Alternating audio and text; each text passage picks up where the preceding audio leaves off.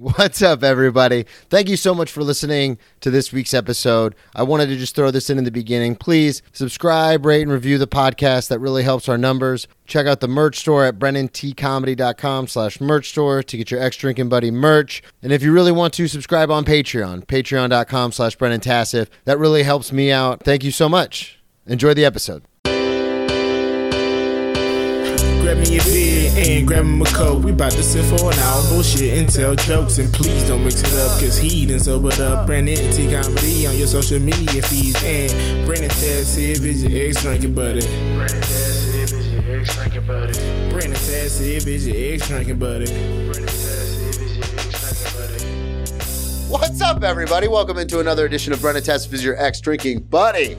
I'm your host, Brennan Tassif. If you're new to the program, quick rundown of the show. I used to be everyone's favorite drinking buddy. It was my favorite thing to do. Hang out with friends, get drunk, do drugs, get in all sorts of trouble, and then reminisce about those crazy stories. I am sober now, but it's still one of my favorite things to do, hang out with somebody and reminisce about the crazy old days. Most weeks I will be joined by a guest. This week is no exception. All the way from New York City, Sam Kochman! Should I cheer for myself? It feels appropriate. You can. All right. Yeah, that was my cheering for myself.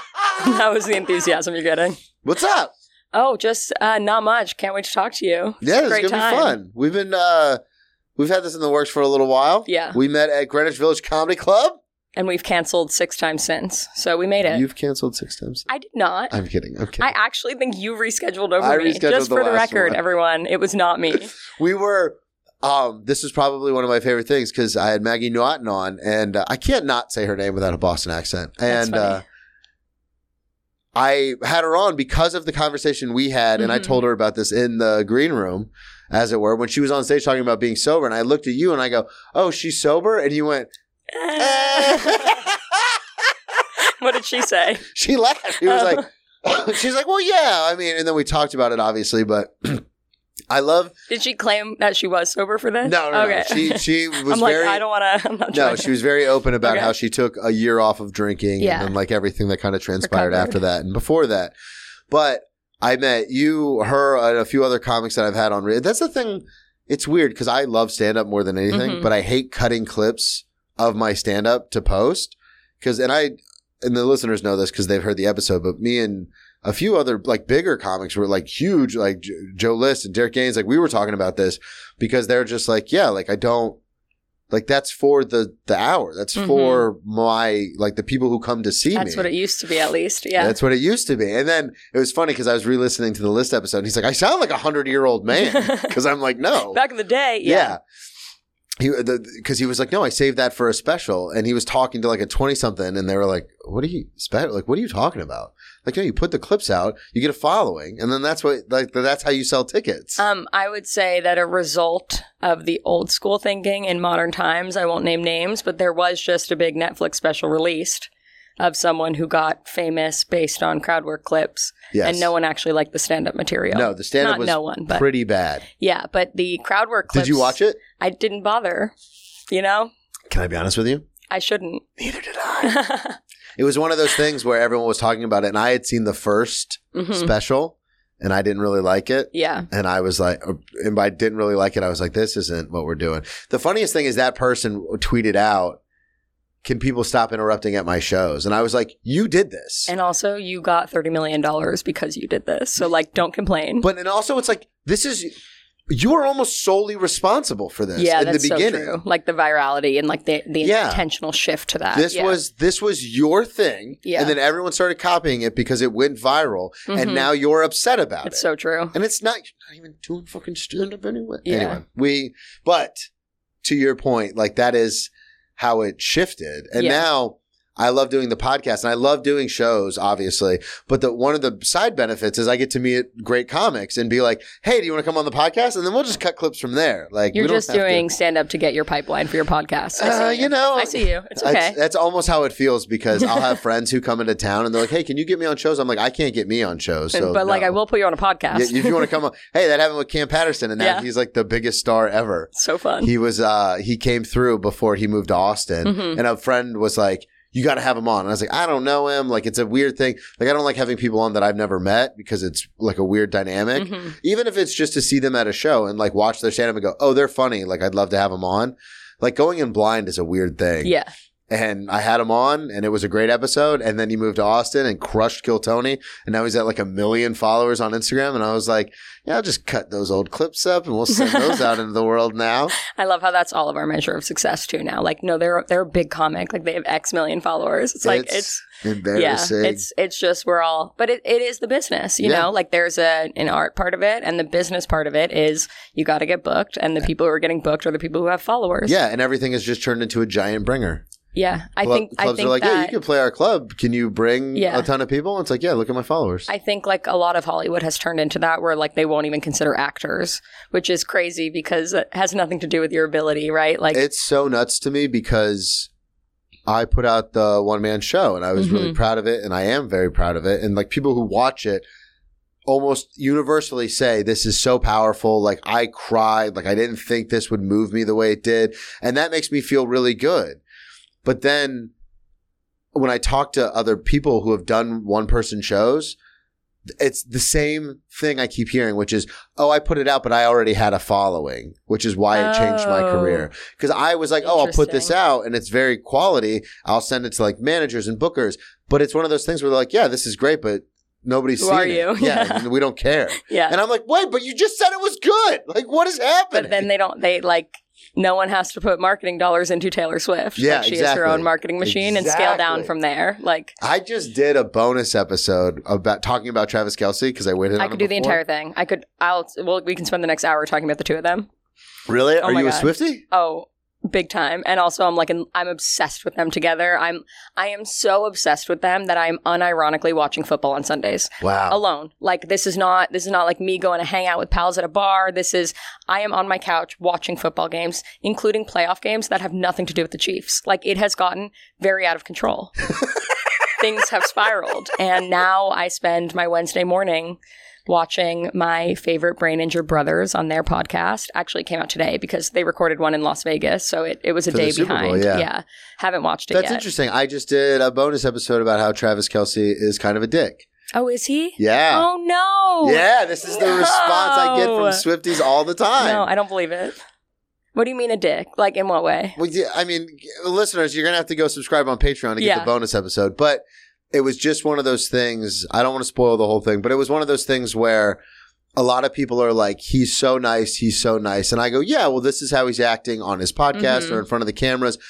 But it's my belief, and this is why I started doing the show. And I had to put it behind a paywall because at some points I talk shit about very famous people I've waited on. Yeah. Because I've worked in nice restaurants for like a decade. I've been in restaurants for 20 years. That's such good gossip. And my whole thing is people will show you who they really are with how they treat people who are there just to serve them. You think that's your thing? Well, I think that's a thing. Yeah. But like my idea for doing it was that. It was like, oh, all these people think, you know, so-and-so is so cool, but I actually have personal experience where it was my only job was to serve them, and they were still assholes, which is like, my job is to make you happy, and you're being a dick. Like, that doesn't make any sense. And then I've had other people, like Jim Parsons from The Big Bang Theory, one of the sweetest people in the whole world. Henry Winkler, awesome. That makes sense, too. Yeah, Channing Tatum, Zoe Kravitz came in on a date night. Ooh. I invited them to a bringer show. That was embarrassing. No way. Yeah, I talk about it on stage, but They didn't go. No, they didn't go. I'm really bad at boundaries, and as a server, you can steer the conversation. Yeah.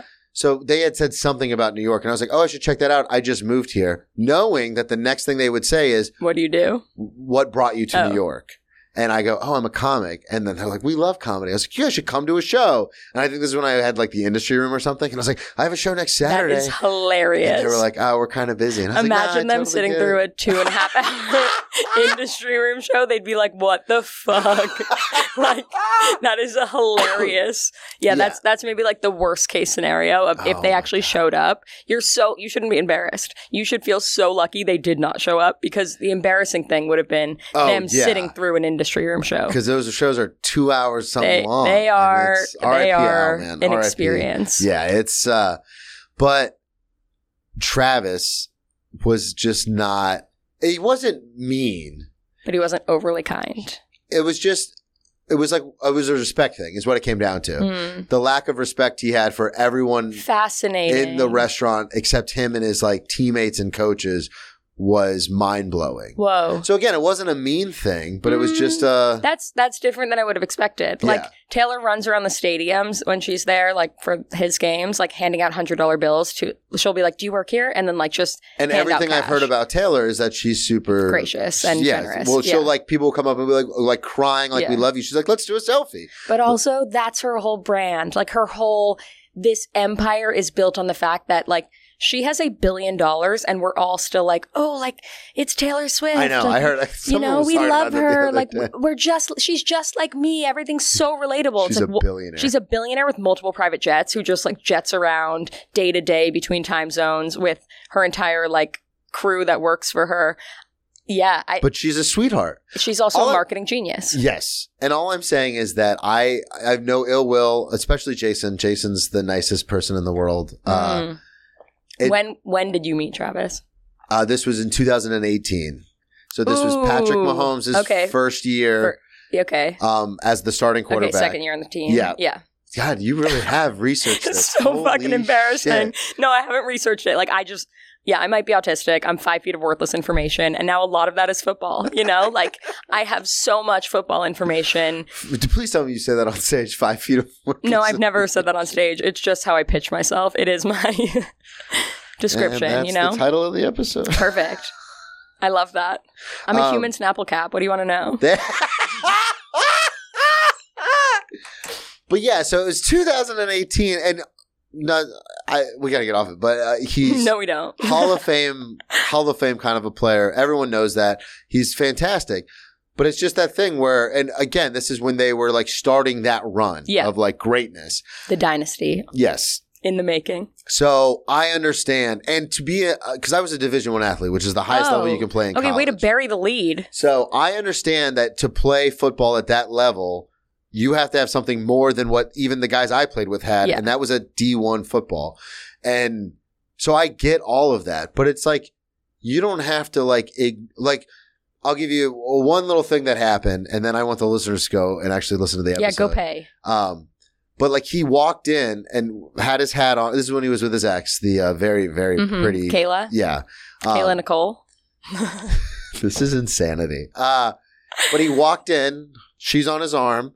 Had his sunglasses on. Did they seem like they liked each other? Well, this is the thing. He didn't seem like he liked anybody except his boys because they walked in still wearing the white. He was wearing a white blazer. And he would do things where he wouldn't, like as the server, I'm like waiting for him to sit down and I'll take care of him. But he's kind of just walking around and he wouldn't address anyone that worked there. He would just be like, man, I'm thirsty. Can I get a water? Like just out into the ether. He'd be like, yo, let me get a water. Can I get a water? Which is fine, but it's also like. It's fine in a locker room when you have equipment managers. As, excuse me, could you grab me a water, please? And you think excuse me is too big of a word for him? I don't know. I don't want to. No, I love that he's a little himbo, you know? He's just, there's nothing but football up there. Yeah, oh yeah. And he's very good at it. Oh yeah, but also like that's it. When you go out in public, like and that's the thing that bothers me is because when the cameras are on, he's smart enough to be like, action, like I turn it on. But that's the thing that bothers me, and that's why I love doing this series. Is like, there's no cameras. It's just him and his teammates. They feel comfortable, and it's my job to do that. But like, if you're going to act like this, don't think there are no repercussions. Like, this is the modern age. And the repercussions are you talking about it behind your talk Patreon. Shit behind a paywall. Like, what are the repercussions? He's dating Taylor Swift. Behind a paywall. And he's like one of the most famous people in the world right now. That's true, but people need to know. People need to know. And one day, I love him. I will blow up. And that'll come back. Except like maybe you met him on a bad day. That's true. And I oh my God, I said that like 19 times. And I was like, listen, because my girlfriend is a Swiftie. A lot of her friends are Swifties. And whenever I bring this up, they have a similar reaction to you because they go, oh, we love Travis. We all like everyone's thrilled about it because it seems like he's treating her so well. Yeah. And I could expand on that. But like if he's not, that changes everyone's opinion of this. Like, the reason everyone's like, we love it so much is because she's never had someone who is like actually this kind publicly. And I keep saying, like, I hope he is this way privately. Yeah. But if he's not, I played football for a long time. Yeah. Kindness isn't the first thing that comes to mind when you think of them in relationships. Yeah. And how many times have we been in relationships where we're not ourselves for the first 3 months, 6 months, year? Yeah, I fell for one of those. I played the cool guy for like 4 years, and then 4 years? Well, with my ex, because I came from my ex-fiance and I had a very codependent relationship. Yeah. So when we broke up, 4 years passed, long story short, I get sober, and then I started dating someone else. Obviously, I dated people in between, but like then I started and I was like, oh, I really like this person. And she was the complete opposite. Super independent. Like, you do you, I'll do me. Like, we'll meet, if we have time to get together, we will. And I was playing this person that wasn't me, where I was like, yeah, that's totally, cool. like, I got stuff going on. And then, like, there would be times where I would text her and then I wouldn't hear back from her for like a day. And this is like when we started dating. But I had to play like, oh, yeah, I don't care. Like, go out with your friends. Who cares? Blah, blah, blah. And it ate me alive every single time it happened. Oh, but I had to play like, nah, it's cool. And then there's... You didn't, but you I didn't. I tried so hard to do it. And there were times where I'd blow up and be like, how the fuck can you be out? How can you text me at like 8 o'clock, like, hey, I'm going to go out after work, and then not return any of my texts and then come stumbling home at 6 a.m. Like, that's not a relationship. That's not okay. Yeah. But I was like, no, it's cool. Like, you went out with your friends, whatever. Like, you don't have to report to me. I'm not your keeper. Yeah. But then in my head, I was like, I kind of want to be your keeper. But let's talk about you. Plug everything. We almost forgot. We're 10 minutes in. Plug everything, all your social media, the whole thing. My social media is just my name. Find me there. I'm Sam Kochman. It's not spelled how you think it is. Koch. Yep. M-A-N. You nailed it. I've got it written right here. I have a great show. I don't know. Are your listeners in New York? What's going on here? Yeah, I've got out of the 7,500, I've got some in New York, some in Florida, and then some in California. Okay. If you're in Florida, move. Hey, you're from Florida. It's my Scarlet F. Don't bring that up here. Don't bring that up on the record. You would be surprised how often I tell people I moved here from Florida, and New Yorkers go, why? Yeah. Everyone's moving to Florida.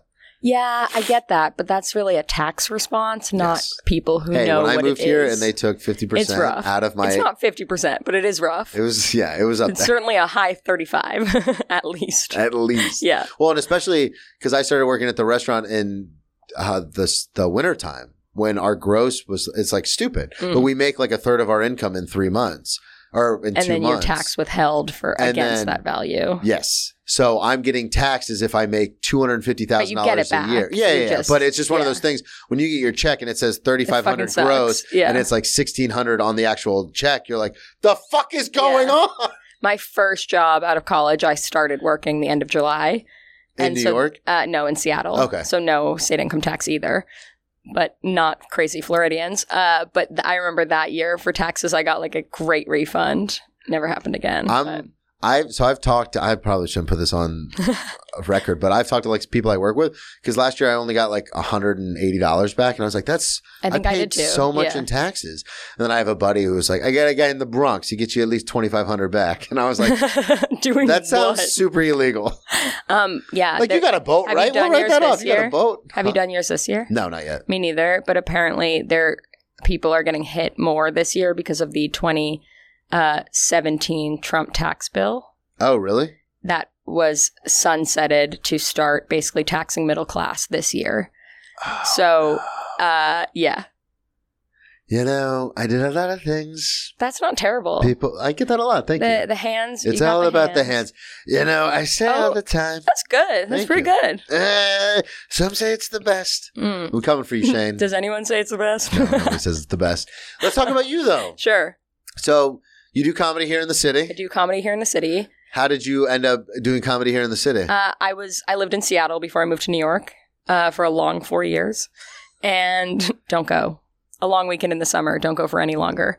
I had a bad relationship that I fled the city from, essentially.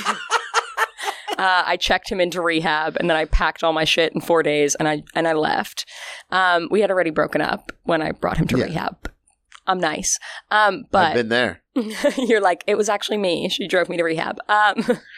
But then I moved to New York post-pandemic, and I was like a shell of myself because... Where were you living between that time? Oh, I went home to Florida for like 7 months with my mom, and it was lovely. I was basically acting like a retired person, like playing tennis. Well, that was I had friends in obviously New York and LA doing this.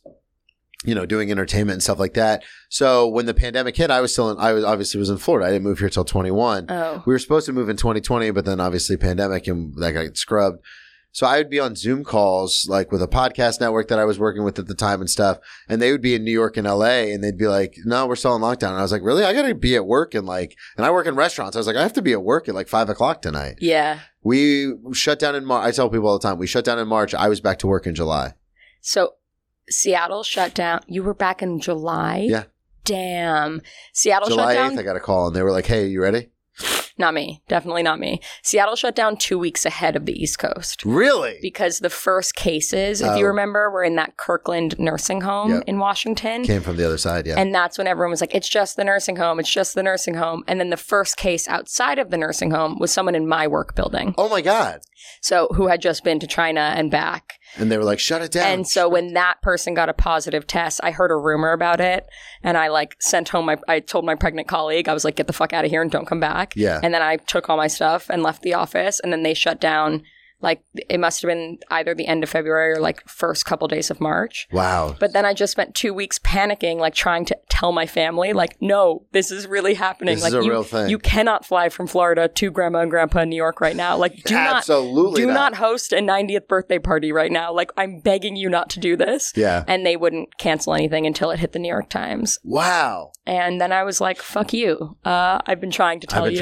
Well, that's the other thing too, is I remember, because I studied American history and political science. So these end of days events. Yeah.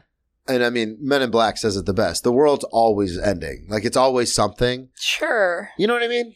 In a way. But the Cuban Missile Crisis, everyone's like, oh, this is it. Nuclear war. World War II, obviously, everyone's like, this is it. The world's over. My family was certainly saying that, but that's because they were in Germany and we're Jewish. So, it was a bit of a different world-ending kind of vibe. But the world is always ending. There's always something where you're like, this is it. This is going to. So I remember seeing on the news the cases coming out in Wuhan. Yeah. And I remember watching the news going, oh, the news is going to blow this up because that's how they get ratings. But because especially coming from Florida, every hurricane, this is the biggest hurricane we've ever seen. Yeah, that's fair. You see what I'm saying? Yeah. It's it's always catastrophizing because that's what gets ratings. So I remember watching it, and we can all roll our eyes, and hindsight is 20/20 after what happened. Mm-hmm. But I remember seeing the first couple cases, and they're like, this is spreading at a crazy rate or whatever. And I remember watching going, they always say this is it, and it never is. So I was like, I don't buy it. And then when the cases hit the United States, I was like, what? Oh, it's happening. It's happening. I knew starting in December of the previous year, I was working in a computers business at the time where obviously everything was coming from Asia. All the I managed the accounts Samsung and Nvidia, all of the PC companies. And starting in, I think, November, we were talking about it saying if this happens, there's going to be a huge production backlog. People won't be able to go to work. They're saying it's really bad. Yeah, at the end of 2019. Wow. And so I was placing large bets on inventory in December, knowing that it was coming.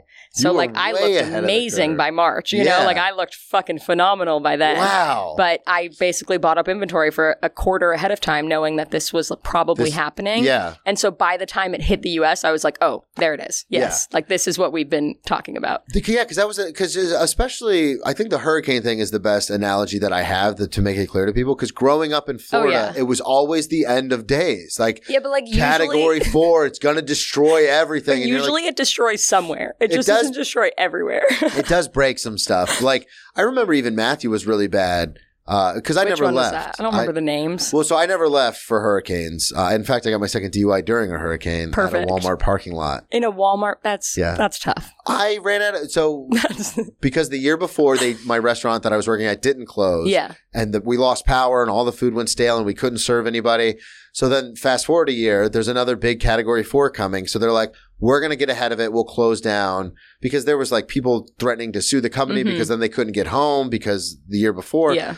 So they shut down for 5 days. By day 2, I ran out of booze and I was like, oh, this sucks. And now the hurricane's barreling down. So but it's for anyone who hasn't been in a hurricane, I've been in a lot. And unless you're at the wall, the wall of the eye, it's a lot of, it's bad. It's rainy and windy and you always lose power and it sucks.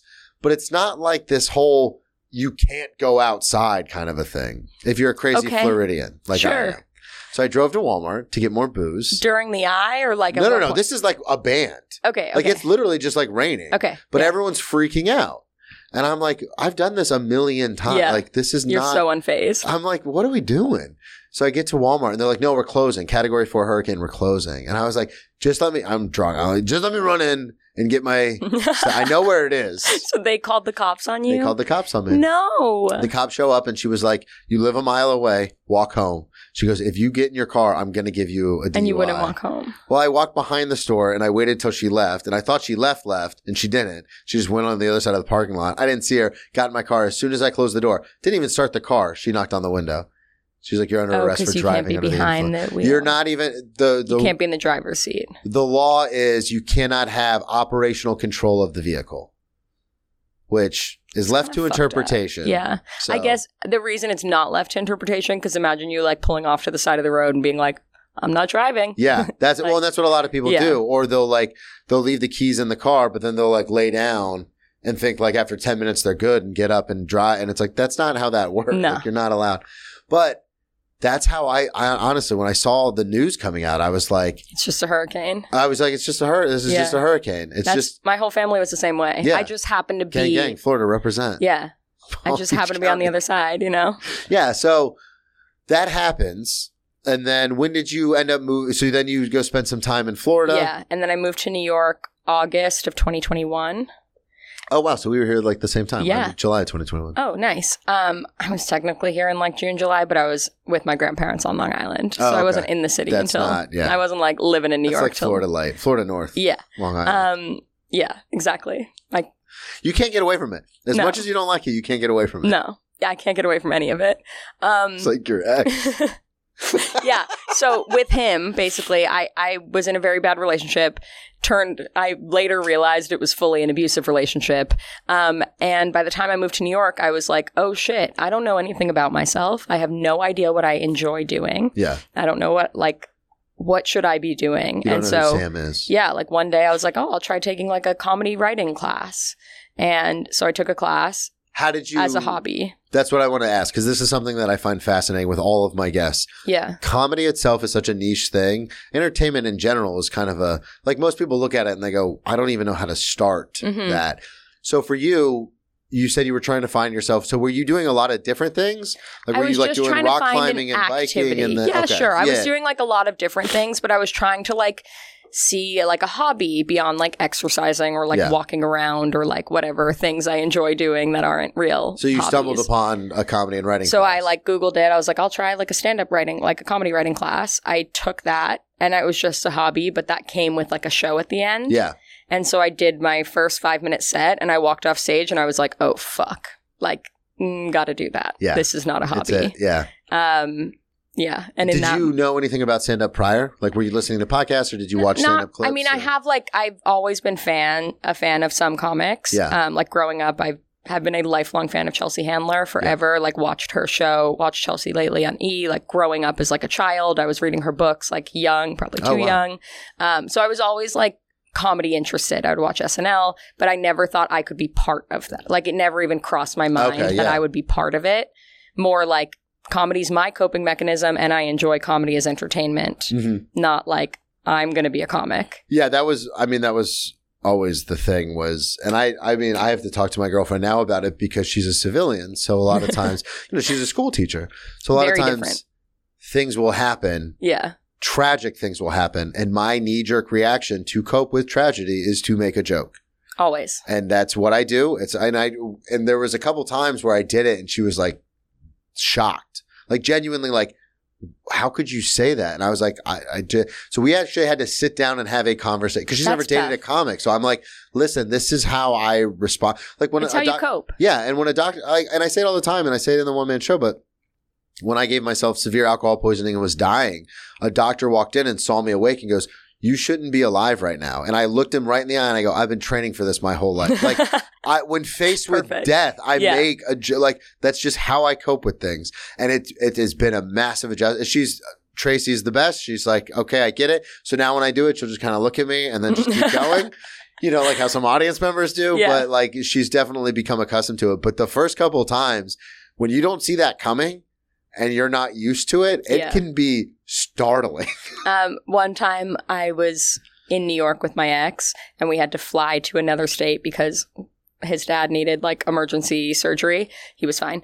And we flew there, and as we're about to walk into the hospital room, meanwhile, I've had to sit on a flight across the country with this man, chugging drinks the whole time, sobbing in his seat in first class on a Delta flight. No, don't say aw. It's completely inappropriate. His dad was fine. And we... So it's just like, I was just, I was a parent the whole time in retrospect. I've had to do that with my... Never mind. With your parents? Yeah. I didn't say that. She said it. Oh, I've definitely just had there's to sometimes raise my where you're parents. like, what's happening right now? Not even sometimes. Like I had to give my mom a 3-hour therapy session 2 weeks ago, starting at 10 p.m. And then 2 days later, she called me and she was like, you know what? I thought about what you said. And I think you really fixed me. And I was like... Well, that's a one-way street, bitch, because it didn't fix me. It's a highway to bike path. I have the bit on stage about having the cool mom, but it's like, when you have to hold your mom's hair back in your dorm room while she throws up in your dorm room toilet, you're like, there's something very backwards this about is tough. this. Yeah, my mom was also an alcoholic. Recovered. But on the flight, or no, walking into the hospital room, basically, he stops me and he's like, don't do what you do.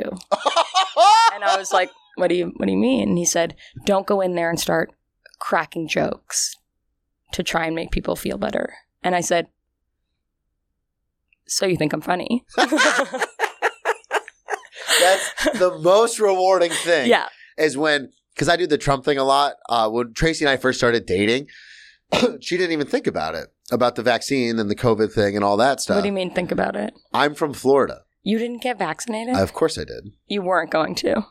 Whoa. Let's not get into it. I would take a dose a day that they could fucking blow dart into my neck as a drive-by. I am like, give me every vaccine under the sun. So I obviously got vaccinated, and then I got a booster, and then I think I even got a second booster. I'm still going. I got my most recent one in October with my flu shot. Oh, yeah. Wow. I'll do it forever. Well, I never got a flu shot. I was never a flu shot guy either. Give me any vaccine. I'll take them all.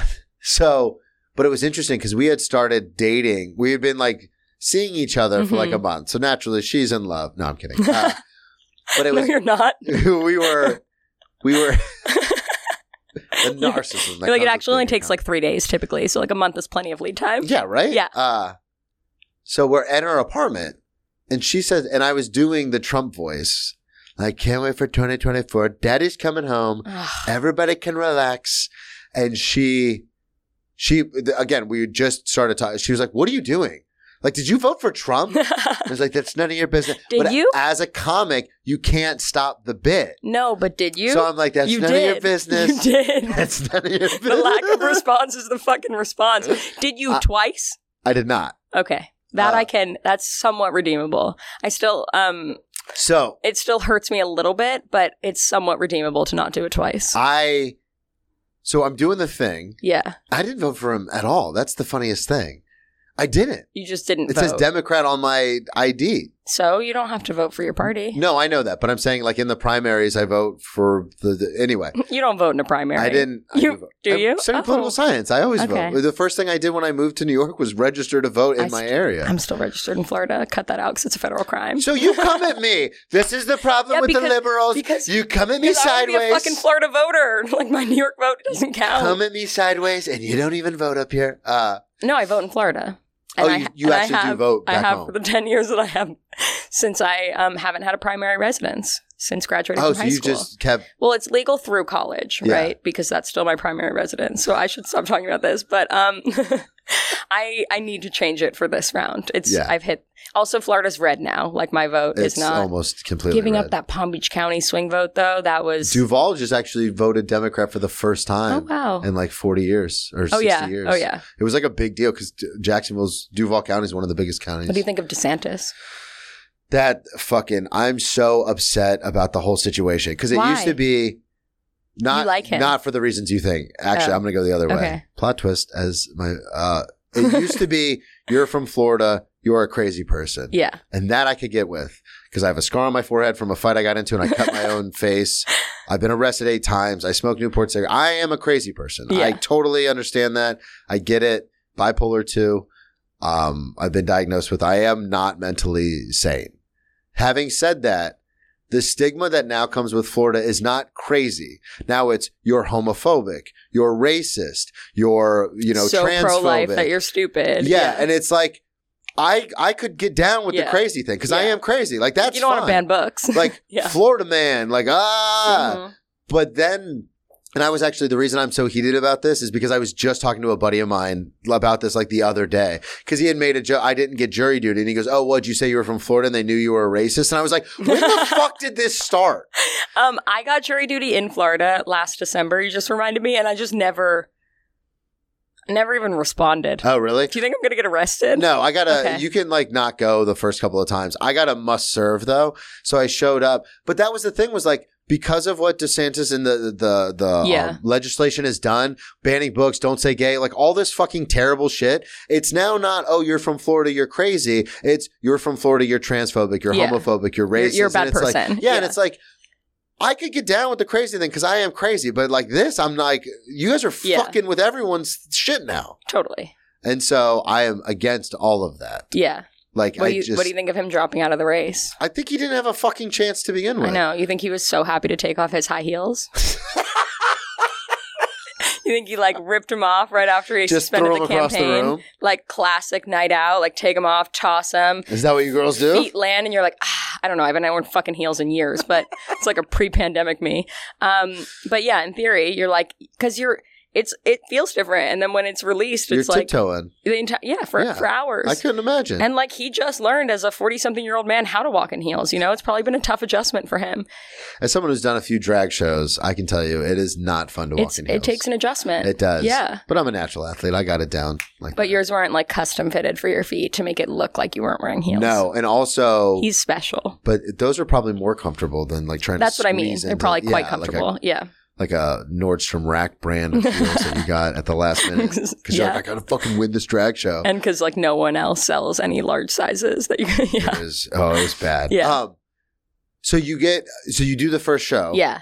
And then you're like, oh, I'm doing this? Yeah. Did you adjust accordingly like your whole life? No. Okay. I just like signed up for another class and like started doing open mics and like started like writing. Yeah. And I would say for the past year and a half, I've been actually trying to like. So what happened with the Greenwich Village thing? Like how did I end up there? Yeah. I got a industry room residency. Yeah. And a lot of those shows were at Greenwich. So I was like hanging around there. And then Eric started reaching out to me after that. Oh, that's awesome.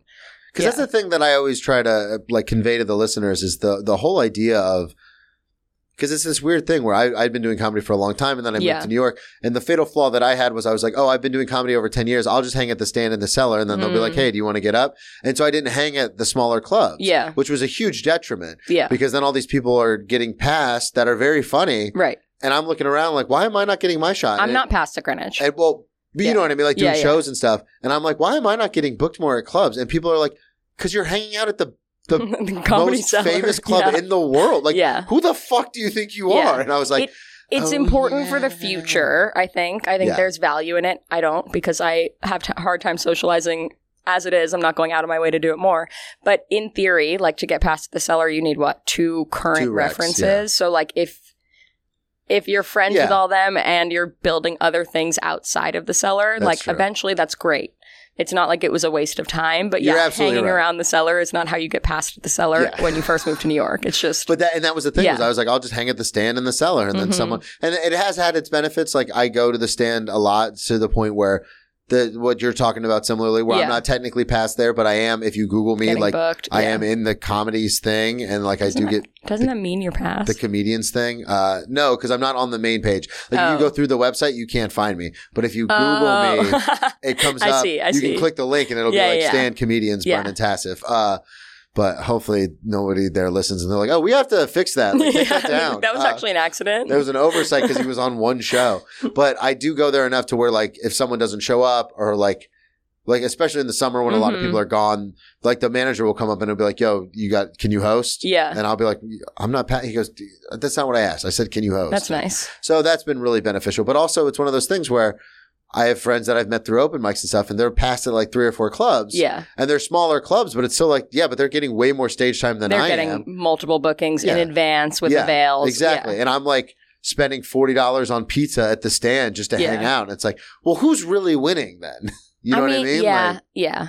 So for you, you did the industry room and then you started getting more spots. And then have you since then, because you said you didn't make like a life adjustment, but since then, have you been like, oh, this is what I'm doing now? I would say it has been a slow transition, and hopefully by the summer, I will be making like a full-time-ish like shot at this. Yeah. Well, that's awesome. Yeah. It's going to be great. It's going to be great. Yeah. It's going to be great. Giving up a corporate salary for comedy. What can go wrong? Nothing. Honestly, nothing, because what's the salary if I jump out a window, right? Yeah. Well, that's I would love to use that as a clip, but we can't talk about deading ourselves. You can't? No, they do shadow banned. Oh, okay. If I lean out a window just to get some air, you know? Yeah, feel the wind blowing in my face in a very dramatic way, as if I were jumping out of an airplane. As if I was going 225 miles an hour towards the ground. It's an interesting thing, too, because it's like Ryan Thomas was telling me about this. He was on the West Coast and he had a corporate job, really funny comic, friend of the show. And he was like, yeah, I just saved, but comedy's what I wanted to do. Yeah. So then I left and I moved to New York and I just did comedy. And in my head, I'm like, that's what I'm talking about. Like I talk to people like my family and they're like, yeah, but you've wanted kids since you were like, I've wanted kids since I was 12. So like since my parents got divorced, I was like, oh, I want to have kids. Because I'm going to do this better. But I was like, because I can fix this. But like, so I'll talk to my twin sister and she's like, you've always talked about. You have a twin sister? Yeah. Oh, wow. She's like, you've always talked about having a family. Like, you know, you can still like, you're only 35. Like you can leave all this comedy nonsense behind and like move back home and like start a family. And I'm like, but I can't. You can't. It's like there's something, and I was talking about this with Malia. There's something like profound. That sounds pretentious, but it doesn't. It's a calling to a sense where like, even when I was drinking and like left the stage for a few years, because I used to get drunk on stage and I was like, love that. When I relapsed, I was like, what could go wrong? I'm not doing that again. Yeah. So for 3 years, because I couldn't get sober, for 3 years, I didn't touch a stage. I still identify it as a comedian. Mm-hmm. Like I still was like, that's what I do. And like, I'm not doing it right now, but that is who I am. That's what I will be doing. Yeah. It's like, I can't, if I stopped doing that, I would resent everybody. I also, like, there's nothing else. I talked about this in therapy this morning, my 3rd therapy session of the week. Everything's fine. We're doing great. We're doing great. We just lean out of windows, you know? I'm kidding. It's all a joke. It will wake you up, though. I live on the 25th floor, and there's no screen on my window, and they open all the way. So there are some nights where I'm like, I'll open the window, and I'll just lean. Like open like this. You don't have intrusive thoughts along with that? You're not you're not like, meh. Literally the line on stage is you don't know about intrusive thoughts till you live on the 25th floor. And lean out a window. The windows open up all the way. Yeah, I would say that's a pretty good indicator. Because I'm like, yeah. You know, and I get like that weird feeling in my stomach where I was like, I am going to jump. Don't jump. It's like, it's more just like, I could. Yeah. Like, what if I did? Like, what? So anyway, I was talking about with my therapist this morning that there's nothing else that puts me in a flow like comedy does, and there's nothing else that can shift my mood. Yeah. Like, there's nothing else that every single time I do it, no matter how I feel walking into it, I walk out feeling better. Yeah. There's nothing else in my life that 100% of the time I feel better after it, including if like, even if I like don't do well. Like if I don't crush on stage, I still feel like better than when I went on stage. Oh yeah, because you did it. It's like, it's a different state of mind. It's like a completely different. It's totally, and I say this all the time. I've had shows, and it's one show, it was my going away show in Jacksonville. Rain Dogs, shout out to Rain Dogs. And I invited everybody because I was like, this is the last show I'm going to do. And then I'm moving, and everyone came out, friends from work, like everybody. In fact, it's the set I was using to clip for the longest time because it was like a 20-minute set. And I remember getting on stage and it was shaking. The stage itself was like you could feel the vibration because everyone was like, ah! And I was like, but I get that same feeling, like the feeling of euphoria I had in that moment. I get that same feeling at a show with like 10 people. Yeah. And you say a joke that you've been working on and kind of tweaking, and then a line will pop in your head as you're saying it, and you say the line and it hits. Yep. And like that same like, 100%. I did it. I fucking elicited a reaction out of words, out of the thin fucking air. I got all of you in unison to do this thing, which is laugh.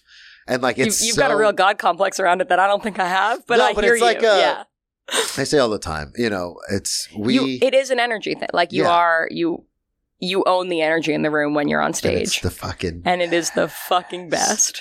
There's nothing like it. I want to get to some stories with you since we've got about 20 minutes left. When did you first start? So you grew up obviously in Florida. Yeah. Were you a popular kid in school?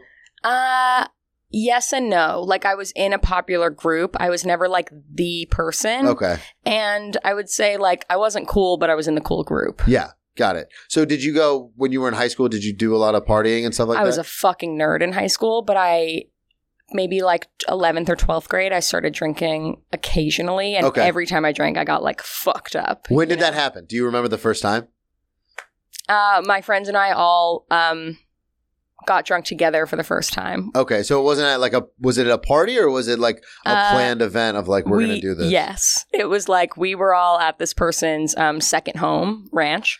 And yes, I grew up in an insane place. And we all were like, this is the night. And we all got like fucked up. Everyone was like throwing up in pots and pans. Yes. I remember like waking up in the morning just being like, I gotta get out of here. Like, how do I get home? Like, I'm gonna die. Anxiety that comes with just like sweating and nausea. I was probably still drunk. I'm sure I was still drunk. I was like 15. Like that so often. Yeah. We were like, and because it does something with, I don't forget the chemical in your brain that affects your happiness. Or serotonin. Your serotonin. When you drink way too much, it boosts your serotonin, but then it crashes your dopamine. It also gives dopamine hits. Yeah. And so when you wake up, like as someone, me who has anxiety, like I have severe anxiety. Yep. So when I would wake up out of a blackout, it would be like it doesn't feel good. It's like unimaginable. Like throwing up, but not because of anxiety, not because like what did I say? What did I do? What have I done? What relationships did I ruin today? Like shaking. Yeah. So that happens, and then you said 11th, 12th grade, you guys would do that on occasion. They would definitely drink, and then I became less friendly with those people because I was like, I was working hard. Yeah. I started Adderall in 9th grade. I became like a huge nerd. Life kind of just clicked into place, Adderall, was that prescribed or was that something? Yes, it was prescribed. Yeah. My whole family has ADHD, and honestly, probably autism, but only the ADHD is diagnosed so far. Yeah. Well, I don't know. After our rant on football, I think it's pretty... You're like, I actually diagnosed you. You're definitely autistic. That's the funniest shit ever. You're right. Until 2015, the DSM, diagnostic criteria, did not allow both to be diagnosed. Oh, really? You had to choose a primary diagnosis, ADHD or autism. And now they're finding in early studies since then that probably like 3/4 of people who have one have both. Yeah. So you are more likely than not to have both than you are to have one. Wow. That's nuts. So like it is more likely than not statistically that I have autism. Yeah. Yeah. We'll see. We're just going to write it out. Keep playing it out, So the ADHD thing, that was something your family was aware of? Yeah. Because that's the thing is I came from my parents were from the Midwest. Mm-hmm. We're Eastern European by blood, so it was a lot of, and we're second generation. We're like, my grandma's still been in the country 70 years, tells the thickest accent you've ever heard. Mm-hmm. Like, whenever I go to see her, we speak a lot of, we speak Serbian as much as we speak English. Wow. And I still only know how to say like 10 things. But it's the stuff that we talk about. Like, do you want this? And then I say, do you want this food? Yeah. But it's interesting to me because it was like, you don't go to doctors. We don't go to doctors. Why are you crying? I'll give you something to cry about. Interesting. Like we don't, know what I mean? That's like neglectful. But it was a toughness thing, and it was just from the environment that it's just a toughness thing. People were raised in. I don't want to start throwing daggers, but it's not daggers. It's just a fact. Well, and it's just an interesting thing because I always thought I had such a hard time focusing, and I was like, if I could just sit down and write this paper, I'd be good. Mm-hmm. And I didn't take Adderall until like my sophomore year in college when I bought it from a buddy. And I remember being in the computer lab, looking at other people who were like writing papers and studying, being like, have you guys tried Adderall? Have you guys tried Adderall? This is like the greatest fucking thing. I am so hyper-focused. And they're like, we're all on it, actually. Everyone's like, yeah, dude, like chill. like, welcome. I was like, this is the greatest thing. So I could imagine, like, as a freshman in high school, it's like you're putting everything into, like, overdrive. Oh, it really kicked off an insanity in me that really hasn't stopped since. Oh, really? Of just, like, this drive of, like, I can do it all, perfectionism. I can, so I will. But where do we start from here? So we were at 9th grade. You start taking Adderall. Doing well? 11th grade, you start drinking. And then where did you end up going to college? I went to UPenn. Second Ivy League person in a row. Really? Yeah. Wow. Malia went to Columbia. Wow. You know who also was a UPenn graduate? Who? Very funny comedian, Ben Frank. I didn't realize that. Benjamin Franklin. Yeah. We have nothing but Ivy League. No, Ben Frank, the comic. I know, but I'm saying Benjamin Franklin is also like the Quaker baseline of Penn. It's like Penn's. Isn't he the fucking mascot? It's a Quaker, but like there's statues of him and quotes of him all over campus. So I thought you were making a Benjamin Franklin joke, but you weren't. So the Adderall helps. This is the Adderall. A promo for Adderall. The Adderall helps. The Wellbutrin helps. Wellbutrin. God, I haven't heard of that since I went to rehab. Oh, really? Yeah. Wow. Well, welcome back. Great drug. Another good upper. My heart rate's doing great. In college. Is that what you're going to ask me? Yeah. So when you get to college, are you like... I'm drinking. Yeah. That's where I wanted to go. By the time I made it to Penn, I was like, okay, I achieved what I set out to achieve. Yeah. So like I First year, drinking. are you living in the dorms? Yeah. And then when you show up, since you were so hardworking in high school and stuff... But everyone was. When you show up, are you like, let's fucking go? Yes, but pretty much everyone was, right? Yeah. It's a bunch of kids who have never gone wild and all like worked really hard to get to this place. And we all get there and we're like, all right, let's do it, you know? Yeah. And so, like, it was definitely different from high school for me. Yeah. And this was an interesting point Malia brought up going to Columbia, was that when she got there, and I wonder if it's the same at Penn, I would assume so, it was all smarter kid. It was all... Of course. But that's what I'm saying is like there was no like, oh, popular kids versus like it was all basically, for lack of a better way to phrase it, all the nerds got together. A bunch of fucking nerds. And now they're just nerding out. There were still definitely like nerds who never left the library. Yeah. Who like I probably never met. There were 10,000 undergrads. Like I probably never met any of those people. And then there was like 30% of the school that was in Greek life. Okay. Who were probably arguably like the less nerdy nerds. But like we were all fucking nerds. But everyone at the end of the day is nerds. Just except the athletes who I also never met. You know? Love it. Even they had to be some level of nerd. Well, they have to be some level of, like I played sports with those kids because I went to an IB school. Right. So a lot of the, like on a lot of the different teams, these kids were like, yeah, I'm going to go play at fucking Harvard. And I'm like, fucking have it. I'm going to Florida Atlantic, baby. Joke's on you for Harvard, not you.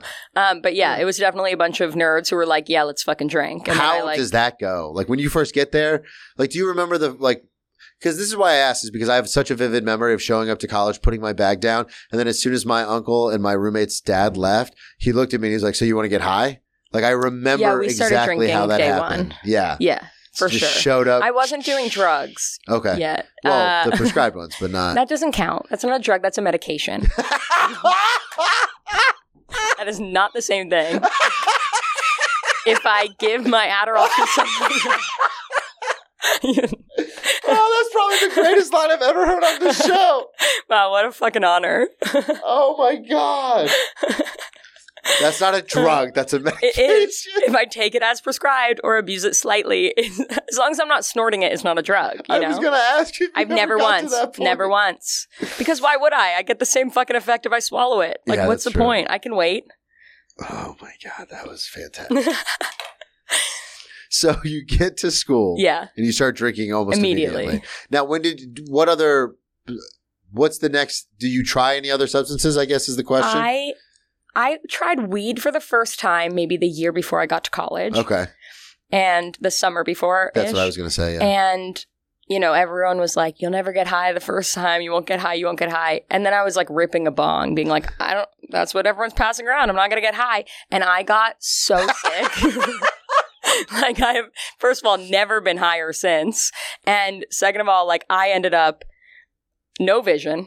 No, like completely disoriented, spinning, My God. Naked in a shower actually fully clothed in a shower with the water running over me, being like, I think I'm going to die. I think I'm going to die. I think I'm going to die. You totally went over the deep end. I mean, yeah, I was like ripping a bong at like 16 for no reason, you know? Oh my God. That's the same thing happened to, I had Austin Sheridan on the show. Same thing. He like smoked way too much the first time, and he was like taking his clothes off because he's like, there's something on me. It was just like so sick. I needed to be under the water. I was just like crying. It was awful. So then I was like, I hate weed, which then I didn't revisit until like sophomore year of college, when I started hooking up with my first drug dealer of college. Yeah. And he smoked weed because he dealt weed. Yeah. And so I would occasionally smoke weed, but it still wasn't something I was like into. Yeah. Until the end of college, when I was like, oh shit, I'm moving to Seattle. That sucks. I better smoke, because what else am I going to do there? So you got a job right out of college? I got a job October of my senior year of college. Okay, so you were already all set. Yeah, the whole year. That's such a different... I love... This is one of the reasons I love this show, is because that's like, so many people have so many... I love stories, and so many people have so many different ways to where we got like to that room and Greenwich Village, like doing the same thing that we both are incredibly passionate about. And we had such a different path to get there. So this has always fascinated me. So like, are you doing internships, or like how does... This is going to sound so fucking asinine. How does that work to get a job like right out of college? So I was doing internships every summer. I've never not worked. Like I've never taken a minute off since I was probably like, maybe my whole life. I don't even know. Like I was in organized camps, and then basically, but also like I was one of 4 kids. So we were like always doing shit. Me too. Really? Yeah. Where are you in the 4? Me and my twin are the youngest. I'm the youngest too. She's the baby because she's 30 minutes behind me. Did you get different treatment because she was 30 minutes behind you? No. I say it all the time. My sisters were the favorite. I wasn't the favorite. My older brother's probably the blackest of the black sheeps, and he's the one who went to Cornell. But I grew up in a Midwest family, so sports... That makes him a fucking loser. Yeah. Sports trumps athletics trumps education. So because I played Division I football, that was kind of my saving grace. But then I became an alcoholic, and then everyone in my family was mad because I openly talk about my sobriety, and they're kind of like, all right, back off. Like, chill out. My older sister's far and away the favorite. She was the one who got the marketing degree and became an executive out of college and all that stuff. And then me and my twin sister, you know, they like us. They love us, but we're not. My parents were just done parenting by me. They were just they were over it. It was game over. Like they were just done. Well, and you're not, because I'm a twin. It was one of those weird things where it's technically like having 3 generations, but just 2 are in the same one. Yeah, no, not me. But you were the 4th. Yeah. On the way out. Oh, yeah. Oh, not even on the way out. Like, they would leave me for weeks at a time in high school. I'm not even exaggerating. They'd be like, you got the 12 animals we have, and you'll bring yourself to school and, like, get yourself to your standardized test and your sports. And, all right, we'll see you in a month. And, like, I never threw a party. When I say I was a nerd, like, I was a fucking nerd. Like, I would just take care of the house. And, like, I basically was, like, managing a household and going to school. You're a sweetheart. No, I was a loser with, like, way too much responsibility for no reason. As someone who didn't, I mean, I didn't have a lot of responsibility, but I also didn't have friends. Yeah. So I understand that, like, I would be, like, if everyone could leave and I'd just be like, okay, I guess I'm just going to play games, video games, and, like, go to bed. I was like, I'll do homework all night. Yeah. It's like, I was like, I had that same mentality, though, to the extent of, like, I'm not going to, like, call people over to party. Like, I don't have, like, what am I going to do here? Yeah. So for you, the college thing, you end up like interning, and then you have a job all lined up right after college. And then I started interviewing. I think I applied to a job in like August of my senior year of college. Wow. I thought I was going to law school. So the job part was like, Did you take the LSAT? I did take the LSAT. What did you get? I believe I got either a 169 or 171. I was routinely testing. Cut this out because I'm a loser. But I was routinely practice testing, getting 176 to 178. So when I landed in the low 170s, I wasn't thrilled. Yeah, that pissed me off. Yeah. I got a 164 and I was That's stoked. Awesome. Yeah. That is a phenomenal score. Well, not it is to you. I mean, well, and then I started I didn't watching even go to law school, so neither did I. I was like, oh, I'll take a semester off, and then that turned into a lot longer. I started watching Suits, and then everyone's talking about like you need a 171 to get into Harvard. And I'm like, fuck off. Yeah, I got a 164. That's a great score. It's phenomenal. Yeah. I have a funny cocaine story for you. Actually, quick one. First time I ever saw cocaine was freshman year of college. Yeah. I like walked into someone's bedroom. or maybe it was sophomore year. I went a whole year without seeing cocaine. And then sophomore year, at the beginning of the year, I like walked into someone's room in a frat house and there was someone doing coke and I screamed. You screamed? I was like so alarmed by the whole situation. I was like what? And then, because I'm a nerd. And I was so panicked about it. And I didn't try it, I think, until 2 years later. The thing about me and cocaine is it does nothing to me. Oh, really? Because I take so much Adderall. It doesn't affect you at all. It's the same. It literally just numbs my throat. I get no high. It's literally just money up my nose. Like it has no benefit. What a waste. That's what I used to feel the same way about drinking with Adderall. Oh. Because it was like, I'm either going to do Adderall or I'm going to drink. Like I'm not going to drink because my whole point of drinking was to get that effect, to get the effects of, the frontal lobe, like kind of shutting down. The depressive parts. Relaxing. So if I was taking Adderall, I would have to drink and it still wouldn't do anything. And I was like, this is until you're blacked out, which is why I blacked out all of college. So because you were taking your Adderall constantly because I needed it to stay awake. But then you would drink on it. Always. So you would just go from functioning to lights out. Wow. Yeah, day after day. For a few years, Sam. Yeah, and it was wild. It was an interesting decision of mine. I look back at that and I'm like, what? Like, I would just wake up in random people's beds, not random, but not intentional. Yeah, people you knew, but you didn't want to know. Yeah, like there was a point where I was like, yeah, sure, whatever. There was a point where, on any given day, I was waking up in one of two beds of two best friends who lived on the same hall in the same frat house. Not intentionally. I wasn't intentionally hooking up with either of them. And I didn't go into any night being like, this is who I'm going home with. Yeah. I would wake up and be like, which sheets are these? Wow. Or be like, oh, there's a dog in here. That's this guy. Yeah. So that was a fun, and I was like blacked out. I'm not saying it wasn't consensual. I'm sure I was consenting, but like, but that's how you know it's true. I'm sure I was consenting. Just like I would have hooked up with either of them, not blacked out. No, I get what you're saying. That was, so yeah, I would just go from like functioning to lights out, and I'd wake up and be like, oops. Do it again tonight. Like, same time tomorrow? Cool. So, because obviously now, you don't still drink like that, obviously. Oh, no. Yeah. But like I just grew out of it. Okay. Now I smoke, but I don't drink. Okay. So you don't really just drink at all? I will. I'm just like, it has no pull. Like I work in a wine business and I have tons of wine at home and I like stare at it all day and it has no pull for me. Yeah, that's a fascinating thing because we were talking about, obviously you working with wines and stuff before you came in. So I was wondering if like you were still in that mindset of like, oh, I got to open up a whole bottle of wine. But you're just like, nah, I'm It just doesn't even, every single time I choose a joint over wine. Wow. 100% of the time. See, and that was the thing. It was interesting you brought it up earlier about the getting so high the first time. Because I always Dare kind of worked on me about drugs. Me too. Because when I first saw cocaine, I had a visceral reaction. Yeah. I was a freshman in college and someone pulled it out and I was like, you can't do that. That's like from the movies. Like that, people die over that. Like I'm an athlete. I can't be around that stuff. That's fair though. And then come to find out a lot of athletes were doing everyone. But, yeah. But I was like, why do you hit so hard? And I was like, that makes sense.